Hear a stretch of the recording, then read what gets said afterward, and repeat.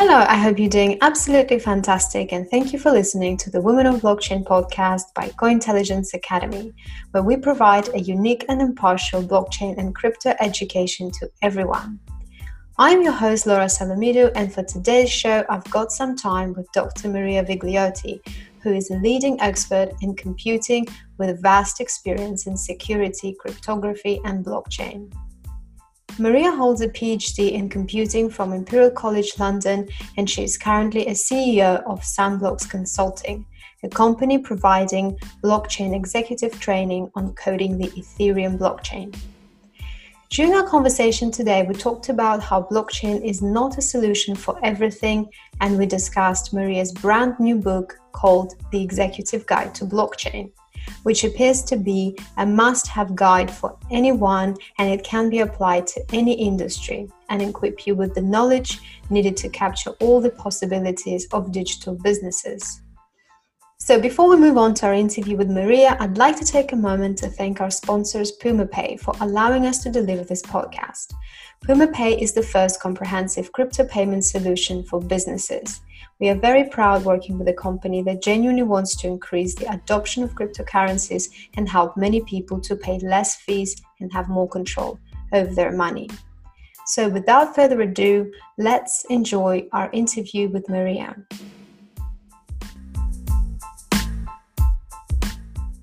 Hello everyone and welcome to the show. Today our guest is Maria. Welcome Maria, how are you doing? I'm great. Thank you very much. Thank you for inviting me to the show. It's an honor to be here. Thank you so much, and I'm really happy to have you here.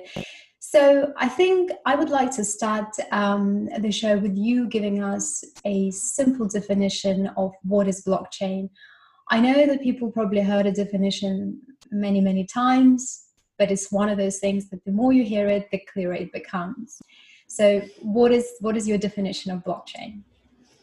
For me, the blockchain is an authoritative set of data that is both tamper evident, meaning that it is evident that cannot be tampered with, and it can be verified by a group of people that have decided to participate on the blockchain.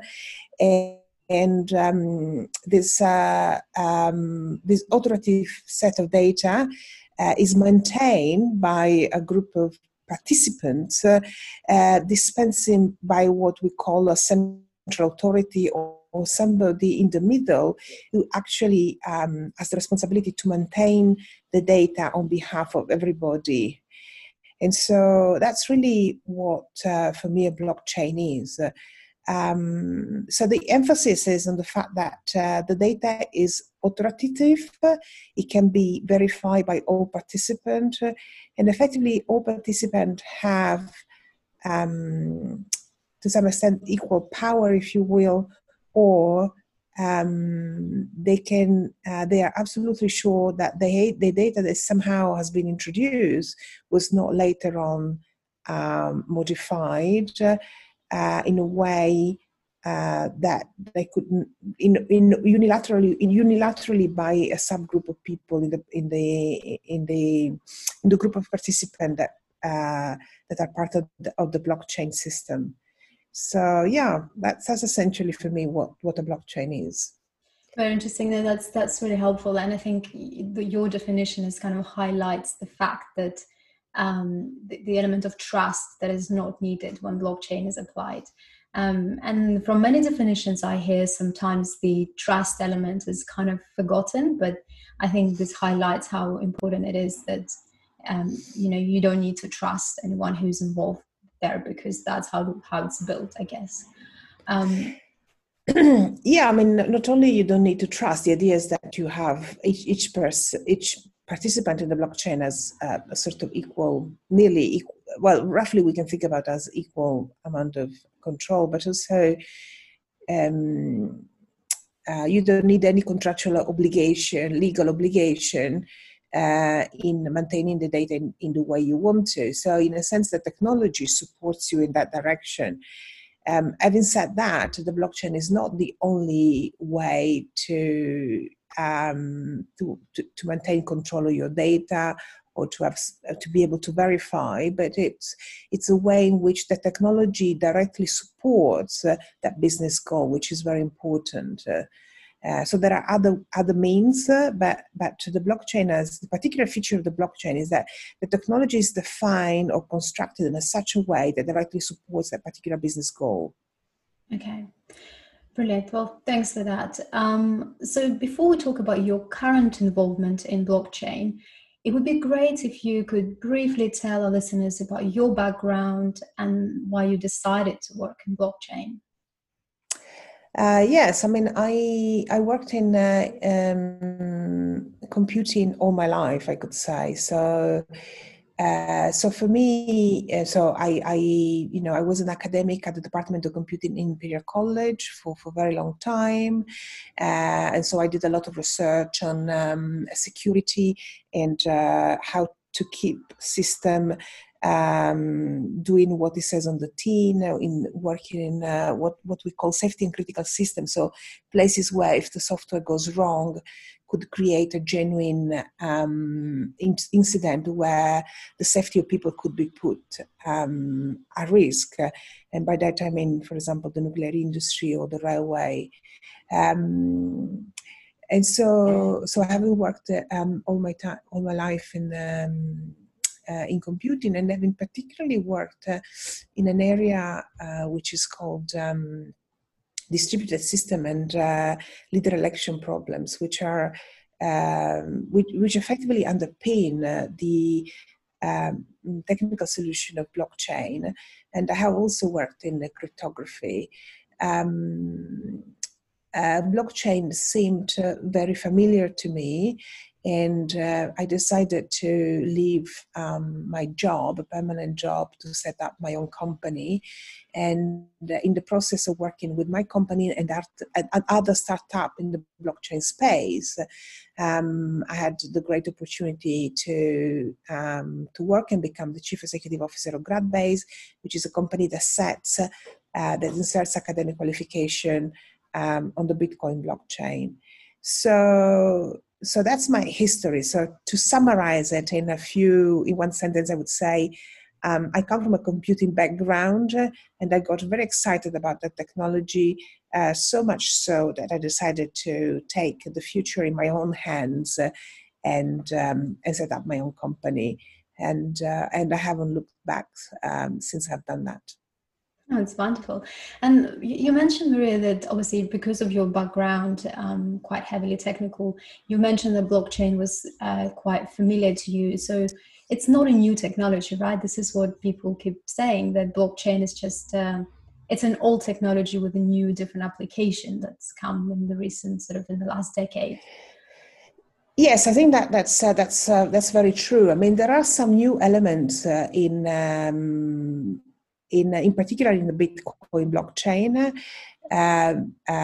So yes, you are absolutely right. So if we look at the beginning, the Bitcoin blockchain, the new element in there is really the idea of having the proof of work or the consensus algorithm. And I believe the reason why it became so much it became so public and sort of people started to talk about was really because Bitcoin had an impact in the community, and perhaps topics such as cryptography or consensus algorithm or the opportunity to have tamper evident or tamper proof data are a little bit less known to the general public. And those are the key elements of the blockchain. So for people that became something very new. But yes, I mean, a lot of those elements are already very well known by people who work in computer science.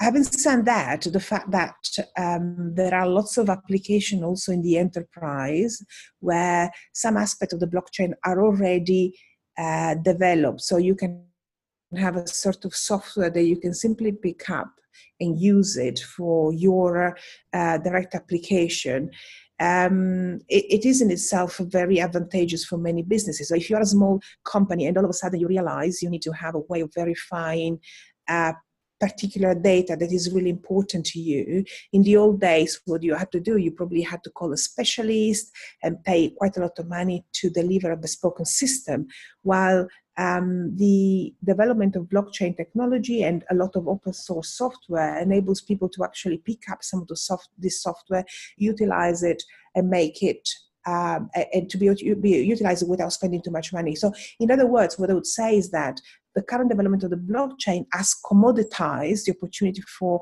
a lot of people to be able to work collaboratively and to be able to verify or to insert authoritative document that can be later verified with the certainty that if done properly, those documents have not been changed in the past. And that can be very important in compliance sectors or places where really proving that certain things have happened at a certain time specifically. This is very important, for example, in the court of law, or if I want to sue, if I have a dispute with my insurance, at what point my insurance started and at what point I had an accident. It could make the difference between being paid a big claim and not being paid a big claim. The question whether I have a certificate for a diamond or for something really valuable, at what point did I really acquire that particular diamond? If I am subject to a theft, somebody has robbed me of my diamond, and then I need to prove that actually at the time when these things happen, I had that particular diamond, then you need to have a trail of paper and way to show that actually not only what you're saying is true, but you haven't changed it at the later stage just to support your case. And that's something that people often don't pay a lot of attention. So just to give you an example, I have been going to court, and people often bring emails to show that they had a contract, because under the British law, an email can constitute a contract if the judge can see the four elements that form a contract. Now, nobody says, when I went to court, and nobody ever says, but that you haven't changed the date of this email. Who tells me that this email is still there? And nobody really questioned that. We generally take those kind of documents as genuine, but actually somebody could have changed some of those documents. Somebody could have gone in the computer, changed the date of the email system, and so on and so forth. And those are the kind of things that, if done properly, should not happen in the blockchain. So this is why, in my definition, I talk about an authoritative data as opposed to any data, because it's about really your data needs to be really important. It needs to somehow constitute a piece of authoritative history that is important to you, right? Yeah. That is so interesting. And also, on that note, you recently published a book, which, by the way, congratulations on that. And thank you. I believe the book is focusing on something very similar and very important, which is demystifying blockchain for businesses and business leaders. I'd like to build on that a little bit more and actually ask you, why did you choose to write the book on that specific topic? Yeah, so the book is called The Executive Guide to Blockchain, and it will be out on March 16. And as you say, it is really a book for demystifying the blockchain. And the idea there is really to explain how blockchain works to people who don't have necessarily a technical background, but they need to understand how this can be used in their business activity.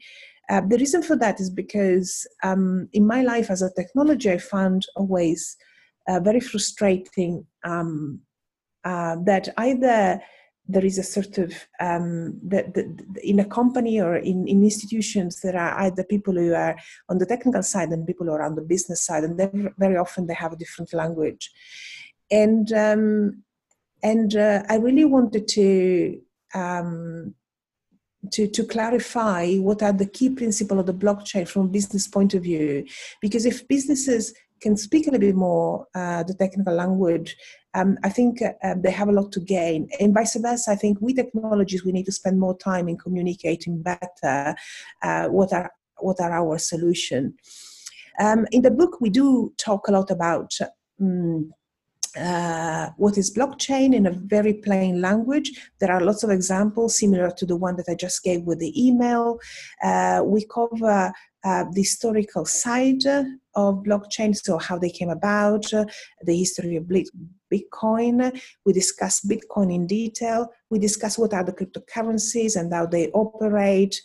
We discuss the enterprise blockchain, and in particular, very specific use cases around supply chain, trade finance, verification of, for example, certificates.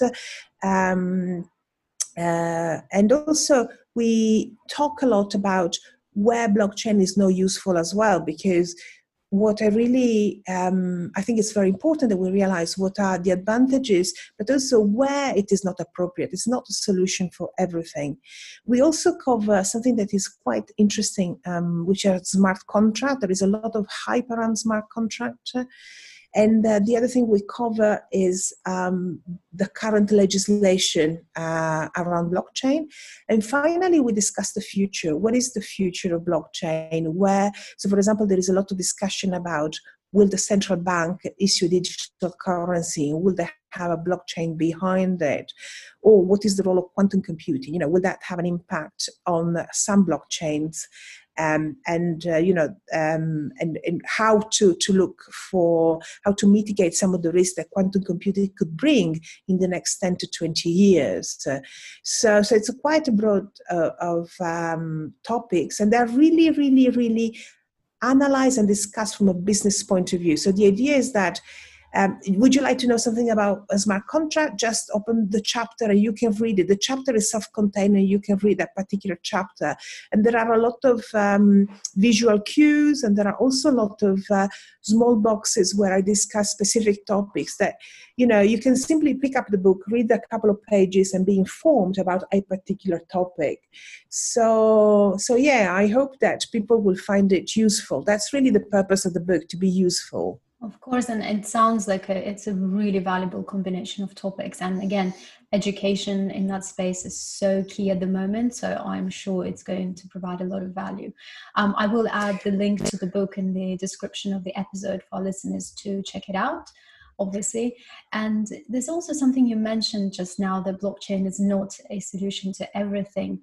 And I noticed from conversations that I hear with, and I talk to people about it, that people become sensitive to the word blockchain in a way that it's been thrown around without solid purpose sometimes, or without solid foundation or clarity how it's been applied. And it's almost gaining a negative reputation a little bit because of that. And people argue that many projects out there that use blockchain today don't actually need it. So I want to hear your thoughts on that. And is this a real issue? And how do you filter existing projects? And how do you actually decide when a project needs a blockchain or not? I think it's a very, very important issue, and it's very important to use the right tool for the right problem. And I think you're absolutely right. There are lots of projects that simply use blockchain because it's fashionable as opposed because it's useful, and that is damaging the community. So in the book, I offer, there is a chapter dedicated to strategy. How do you build a strategy around blockchain? And there is also a questionnaire that enables you to determine whether you may need the blockchain or not. And essentially, if you like, the test to say, do I need a blockchain or not, is there are two things that you can do. The first one is, if you are on your own, so I am a single company, I heard this blockchain, what can I do? So you can do a lot of things, such as insert on the blockchain certificate that you can prove a later stage that existed at a particular moment in time, okay? And this is what we do at GradBase. We facilitate that for high value certificates, such as, a certificate of universities such as Cambridge, Oxford, Imperial, where your certificate has a value in the sense that, you know, people are prepared to forge those things, and you want to distinguish yourself from a forger. So you can show, we offered the solution to prove that your certificate existed at a certain time and it is original because it's been inserted directly by the authority that issued a certificate. That's one way to use the technology. There are other ways to do that. I want to be very clear, but if you have a ready-made solution, that becomes less expensive for the people who want to do that particular activity. So that's a way, something very important. The blockchain has commoditized this kind of feature of being able to insert and verify authoritative documents. If you are not a single person, you are working in a group of people, and this group of people have fundamentally contrasting goals or even conflicting goals, but they need to work together for some reason. So the typical example is the supply chain, whereby people need to pass back and forth documents, and it's very easy that when things go well, everybody is happy with simple documents, you know, when things go as intended. The trouble always comes when something goes wrong and people start to have to pay money for that. Then there is a big quarrel. And then you start to argue who had what. You need to look for documents to prove that you were in a certain position, or that you understood something, or something was agreed. And also you need to prove that things was agreed at a certain period in time. So I agreed you send me this 12 eggs on March 10th, and I didn't tell you too late, because if I had told you at a later stage, then my contract would be invalid. So again, it's really about having to prove that something happened at a certain period of time, and the point is that each person or each participant in this kind of situation wants to make sure that they have a copy of the record, and everybody can verify that that particular record exists at that moment in time, and it's completely transparent to everybody. So in this case, where you have a group of people working with conflicting goals, but they need somehow to share, each of them needs to keep control of the data, but they need to be able to verify that this data existed at the moment in time. The blockchain is really a great tool. Again, it's not the only way to do that, but ready-made software solutions have commoditized that and make this possible in a much more cost-effective way. So this is where really the blockchain comes to life and offers great opportunities. So I think those are really, really unique use cases. Of course, you know, people use it for all sorts of things. For me, the two element is there a group of people who has conflicting goals? Do they need to keep control on the data and be able to verify that the data that they own actually happens at a certain point in time with the certainty that nobody in the group has changed the data to their advantage, right? Yeah. So the blockchain, in a sense, guarantees some fairness in working together. And that's really where the advantage comes about. Absolutely. And Maria, I think it would be very useful for our listeners if we summarized some of the popular examples of blockchain use cases. I think you've mentioned a couple already, like smart contracts or supply chain, because it's come such a long way, just, you know, way beyond crypto. So maybe just to give a summary of all these different use cases. Yes, I think that so. Supply chain is one of them where you can work. So, for example, we are now working as a company with the Design Artist Copyright Society to help people to manage the certificates of arts and facilitate the transparent selling of arts. So this is another very useful and important use case. Trade finance is really important. Verification or certification, that you can do it in group or by yourself, that is also very important. And certification, it could mean a lot of things. I mean, it can be from education to certification to other form of certification.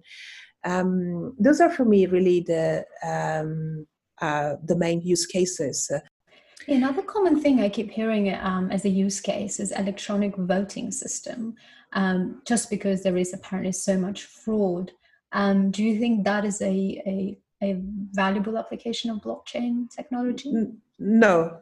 I think that I specifically mentioned this as one of the non-application. I think that there are lots of problems in voting systems in terms of fraud, but really the important element in voting system is there are two challenges that the blockchain doesn't solve. The first one is that you need to uniquely associate the voter to the digital identity of the person who votes. And that's one of the biggest challenges, because otherwise you allow more people to have multiple identity and to vote more than once. That's the first thing. And the second thing is really about using sophisticated cryptographic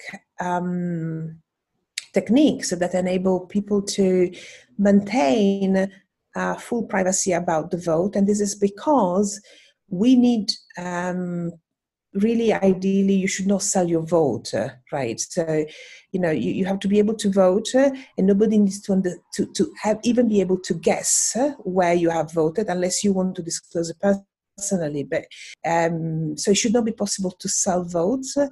On the other hand, you need to be able to prove to the authority that you have voted, and you need to be able to be reassured that your vote has not been changed once inserted.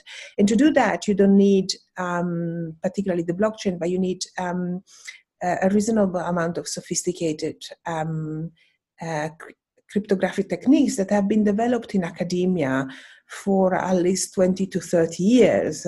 They are pretty challenging to implement, but still possible. The other thing is that I don't think that voting should be recorded or should remain there for a very long time. A blockchain actually is a system where you want to keep the whole history for a very long time, because you may need it for various reasons, or simply because to guarantee the integrity of the data, you cannot delete the previous history. And I think voting doesn't need to do that. Once the voting has finished in an election, the vote can simply be thrown away. The only thing we need to ensure is that the voting has happened fairly. So for all these reasons, I don't believe the blockchain is a good use case for voting. That's a very interesting perspective. I would also like to come back to the underlying technology of blockchain. I often hear the argument that blockchain is like the internet. You don't need to understand how it works in order to use it. So considering that you're coming from a very technical background, I would like to hear your thoughts on that, and to what degree you agree or disagree with that statement. I'm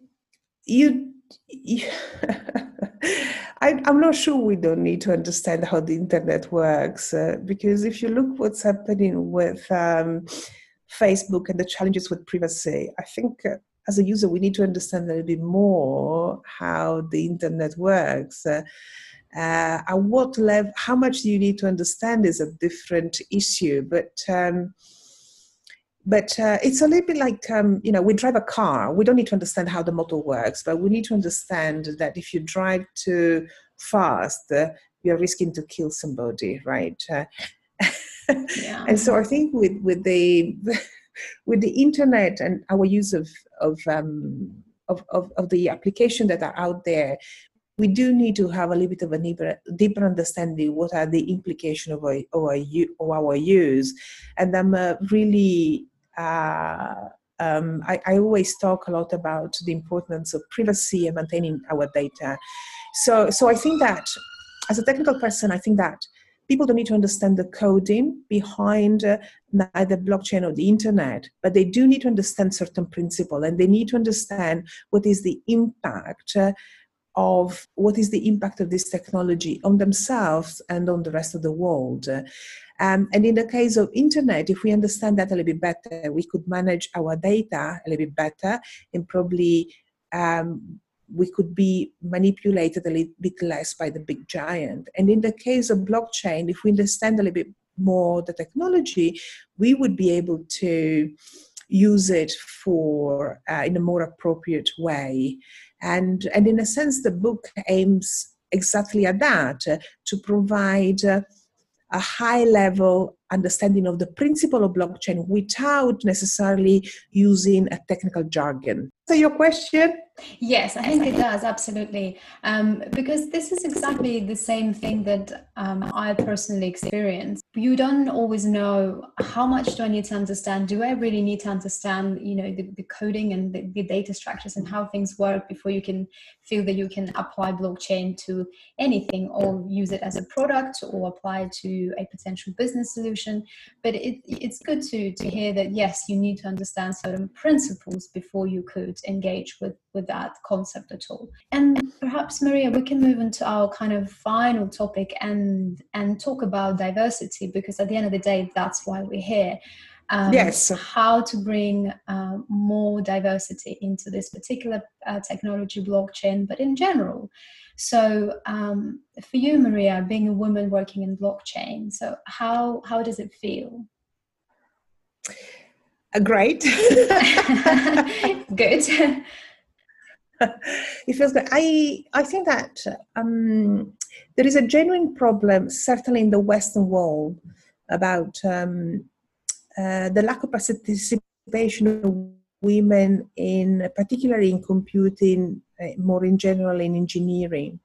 And so this is a fact from which there isn't. There are a lot of people who are working towards improving participation of women in technology. That includes me. Have worked a lot with schools and trying to get in more women registering particularly for computing. But I guess the question is, what can we do really to increase the participation of women in blockchain? And I think that it's so great to see so many women like yourself, doing quite a lot of work in marketing, and that's in itself is absolutely fantastic. And I know, Laura, you had really an incredible journey in learning to become a programmer and becoming a product owner. And I take my hat off you and to all the women who have done that.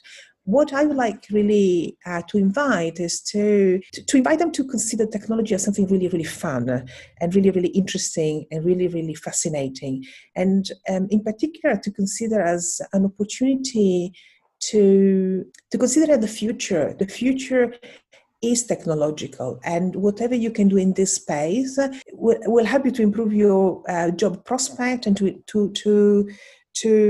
be more active in our society, and so it's. I understand that sometimes we are a little bit worried about something that feels not very familiar, but I would invite everybody to really take a little bit of risk and participating more on the blockchain and in technology in general, to be more proactive. Because I think that fundamentally, when I look at, in my experience, when I look at the difference between men and women, is really that women take a little bit less risks. That's roughly. I mean, it's a little bit of a generalization, but effectively, it is effectively ultimately the heart of the matter. Women take less risks. They for various reasons related to the way in which we are perceived and the way in which we are educated in our society. A lot of subliminal messages. We tend to be. We need to be more secure, and also we need to please. We have this obligation to please people. That's what we need to do. And what I would really like to invite women to do to be part of this community, or to simply improve their technological skills, is stop pleasing people and take more risks. And that does not mean you have to leave your job and start your own company, but you could do a lot of things, read a little bit more, go to meetups group. I accept, for example, mentors.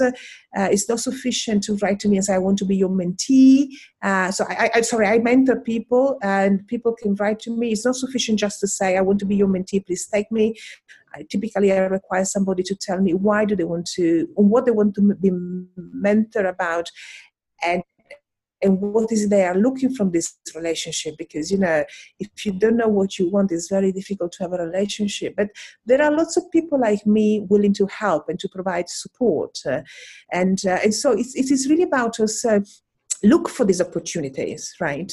But you need to put a little bit of initiative in that. And in that process, the process can be frustrating and it takes a little bit of time. But I invite everybody to be persistent. Persistence and resiliency is what is really important.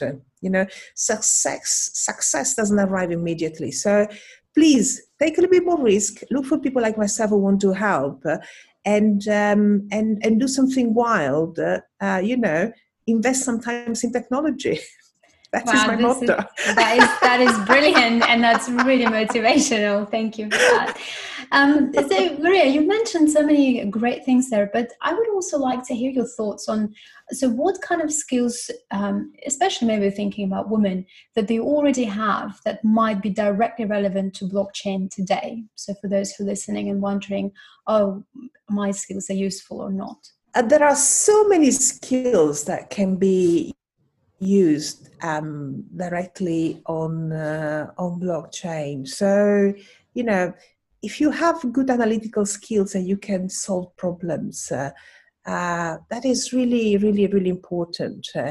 If you can really, for example, you are able to construct a very clear plan and execute that, those are all very transferable skills into technology, and also especially in computer science, where we need to be able to automatize things. So, and automation is really about defining step by step how a problem gets solved. If you enjoy your social media or digital, the internet, today there are many ways in which you can learn programming languages at the front end, and there are lots of really free courses like free code boot camps. Just look for the internet on free coding courses, and very often you don't need a lot of the beauty about that is those of it can be done in the browser. So, you can do a lot of fun things without having to spend a lot of time on making the set up the environment. And you can build small systems. You need a little bit of curiosity and a little bit of willingness to spend time on that. And if you, as I said earlier, if you have analytical skills and you enjoy sitting down and analyze things, that is, courses will come very, very free to very, very natural to you. Also in marketing, it's very important to be able to communicate blockchain and to do well done and not hyped marketing. Those are really, really important skills. Communication skills are so important. As you said earlier, education is very important. So if you enjoy explaining things to people, that's great. If you are a trader, for example, and you love to work in trading, there are a lot of trading going around cryptocurrency. So if you are somebody working in finance, again, you have a lot of skills there to be that can be transferred. Sometimes we think we are stuck in a position or in a job, but actually there are so many and where the skills are not really directly applicable, sometimes with a very minor training, you can really make it immediately relevant. No, I think this is really, really motivational and inspiring, because I even myself, very recently, I was thinking, well, unless I have very specific skills that apply to blockchain, none of the other things make sense. But it's couldn't be further from the truth. So this is very good to hear that being reinforced. So Maria, I guess as we're going to be wrapping up, I'd like to ask you a couple of closing questions. So what do you wish you had known when you first started in your career? That's a very good question. Thank you. What I wish I'd known. I wish somebody had told me, with greater clarity, that that your confidence matters in the real world, and that you don't need to know everything to take a decision, and that risks feels uncomfortable, and that it's important that you take more risks in life. I think if I had known that, I would have been more. I think I would have done a few things differently. And the other thing is that, as I said earlier, you don't need to know everything before trying something. And that's something that came to me very late in life, a little bit later in life. The thing I would say, but this is because I'm a technical person, that personal relationship matters a lot. So be always very mindful of that. In what way? This is because, because, if you are a technical person like me, you always thrive to the best, to deliver the best possible project. And sometimes you forget that there are other people involved. And that does not mean that I've been rude, or sometimes I've sort of not been able to understand where other people were coming from. I was very concentrating on delivering the best technical project possible. But while I think the focus needs to remain there, so you always need to strive to deliver the best of your ability in the project, understanding when there are other people around you, where they are coming from and what are their challenges, and smooth the challenging for them, makes actually your job much more pleasurable, as opposed to sort of being very much focused on the technology. But I don't know whether this helps many women. This certainly was, sort of me very, very concentrated on probably more on the technology than on the personal side. Take more risks. Remember, you don't know. I cannot say this enough. You don't need to know everything to take the next step. No, this is definitely should be the message from today. You don't need to know everything to take the risk and make a decision. Yes, and also, you can make an assessment of, things that could go wrong even without knowing everything, and have the confidence that if something goes wrong, you will sort it out. Something goes wrong, you need the confidence in yourself that you need to sort it out. That's really what really matters more than anything. Because we will never know everything, and we need to take decision without knowing certain things. But what we need to have is the confidence in ourselves. If something goes wrong because I've taken this decision, I know I will sort it out. Absolutely. And I will take responsibility for the decision I'm making. So that's for me really important. Yes, and like you say, I think we need to accept the fact that it's not possible to know everything, especially in today's way that things are advancing so quickly. It's almost impossible to be on top of all of innovation and all the changes that are happening, especially in technology. So the sooner we get comfortable operating with a little bit of uncertainty and lack of exact knowledge of how things work, the better. Yes. Can I say another thing that I wish somebody had told me at the beginning? Now, it's something negotiate your salary. That's the other thing I say to women if they want to start. Always negotiate your salary. Don't accept offers. The research shows that 80% of women accept the offers that are given, and actually 80% of men negotiate their salary. So. Wow. So negotiate your salary from the beginning. Get used to talk about money. Okay. That's really, really important, because ultimately, we tend not, we don't want to talk about money, but the value that our salary assigns a value. If somebody's paid 30% more than you, in the eyes of management, that person is worth 30% more than you. Although you may do much more work, but ultimately your salary is of value. So if you're doing 30% more of the work, get paid for that 30% and make sure you get paid. And if you really want to do something good for the world, because that's what very often women think about, take the 30% you have a gain with your negotiation and give it to charity, but make sure that's your decision, not somebody else's decision. So that's my advice. Don't be shy in talking about money and negotiate your salary. That's a great advice. Thank you, Maria. And I'm sure, it will empower our listeners, especially the female listeners. So thanks for that. Maria, so please tell our audience where people can find you online.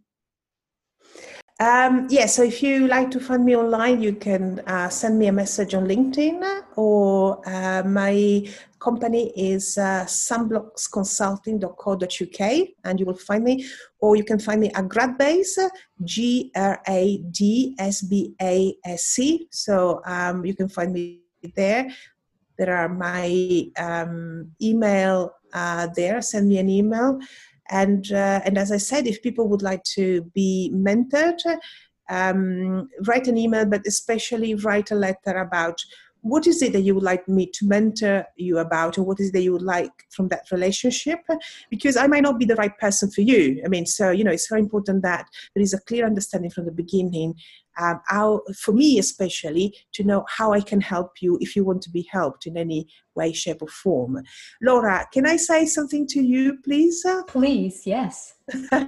You have been a fantastic host today. Oh. And Thank you. I really appreciate that. And I have truly enjoyed talking to you, and I'm really grateful for the time you have dedicated to me and to have given me the opportunity to send this message around. It has been a real pleasure meeting you, and also to know about your journey. No, absolutely. Likewise. Thank you so much for your time, Maria. And I'm hoping that in the future, for our next episodes, you'll join us again talking about something else, and maybe on your next book. All right. Okay. All right. Thank you so much. Thank you so much. Take care. Bye-bye now.